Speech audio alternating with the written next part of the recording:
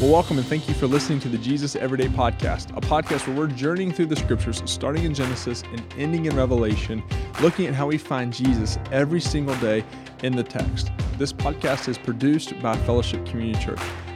Well, welcome to the Jesus Everyday Podcast, where every word, thought, verse, and chapter of the scriptures point us to the person of Jesus.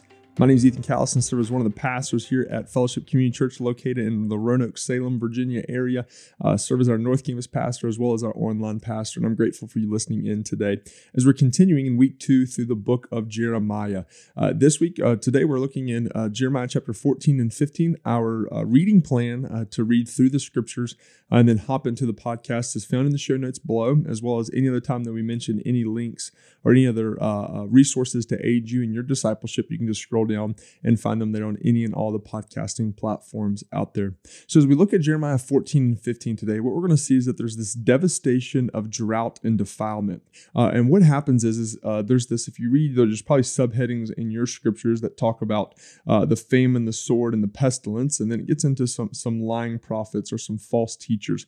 But what's happening here is a massive drought is going through Judah, and this is designed by God. God has sent this drought in hopes that the people of Judah would see their need for God and repent and come back towards Him. Now, I remember when I was growing up, we went through a pretty rough drought for a couple of years, where I remember it was in late elementary school and early middle school, where it was talking about how low the water line or the water table was from where it should be. And in this, in Stanton, Virginia, there's a very agricultural area, a lot of corn and a lot of farm and such. And I remember the impact that it had on my family that's in the farming industry as well as those around me. However, the direct impact to me when it comes to getting food or the provision of our family and all those things, there was I'm going to say very little impact. There wasn't that much. Why? Is because we now have the ability as well as the connections to ship food kind of all around and all over the place. So it's kind of like this past summer here in Roanoke, we received quite a substantial amount of rain. I feel like, I don't have the data to prove it, but I felt like it rained a lot here in this summer. I remember the grass just being super duper green, very pretty, and all these things. But just, an hour and 15 minutes up the road in 81 in Stanton, where I'm from, my family went for over 40 some days in the summer without a drop of rain in some areas. So this not only will have and does have a economical impact on a community, but think through that today we have an interconnection of a lot of cities, a lot of people, the shipping and just think of the interstate system and the train system and all this. Like, we export and import a lot of goods and services. But for Judah, for this city and for the people, everything that they need is found within walking distance of their house. And in that, when you have a drought that doesn't provide for you, you go without for a long period of time. And a drought really can wreak havoc on a large area of people and can really destroy things. So in this, the Israelites, they were given the opportunity here. Would they trust that God would provide for them, or would they try to do it on their own?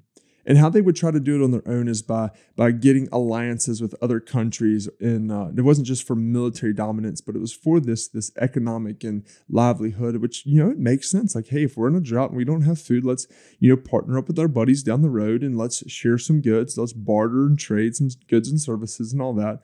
But what God was saying is, no, like, it's not like, you need to trust me. Like, I am over all this. I'm the one that's sovereign over this. But in this, the Israelites, those in Judah, chose the latter, that they would try to do it on their own. So Jeremiah here, really in chapters 14 and 15, you're going to see that he intercedes on their behalf, and he's pleading and he's asking God, please don't bring this devastation. Like, stop the drought. Don't do this. But God knows the people, and He knows that they know how to, quote unquote, play the game, which is this. Hey, we'll say something with our mouth, and we'll make an offering and a sacrifice, and we'll play the religious game.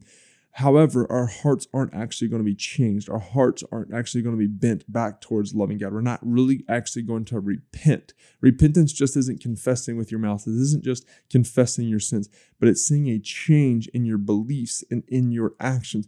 And the people weren't really wanting to do that. So therefore, we're probably the subheading to chapter 15 says, the Lord will not relent. that God doesn't obey. He doesn't listen to Jeremiah's intercession on them, and he brings forth destruction.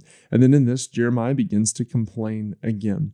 So where do we see Jesus at in this? Where do we see Jesus in this text? I think about Romans chapter 6. In verses 1 through 4, where when Paul writes this to the church in Rome, he's talking about this grace, this big theological concept. And so in Romans chapter 6, verses 1 through 4, this is what the text says. It says, "What shall we say then? Are we to continue in sin that grace may abound? By no means. How can we who died to sin still live in it? How do you not know that all of us who have been baptized into Christ Jesus were baptized into his death?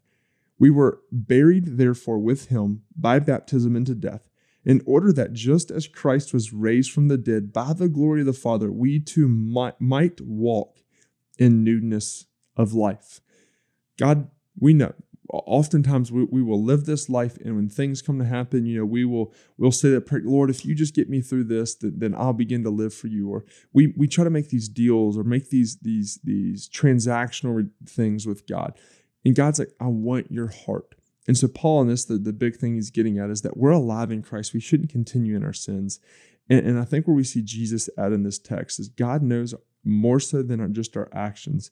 He knows the motives of what we're going to do. So do we continue in sin because we know that Christ's grace will abound? No, we are not to do that. But we are to live in the newness of life that Christ has called us to. This newness that he gave us a new name. He gave us a rebirth. We are no longer the old person, but the new has come. So I hope that today, as we looked at the Jesus Everyday podcast here at Jeremiah chapter 14 and 15, the devastation of the drought and defilement.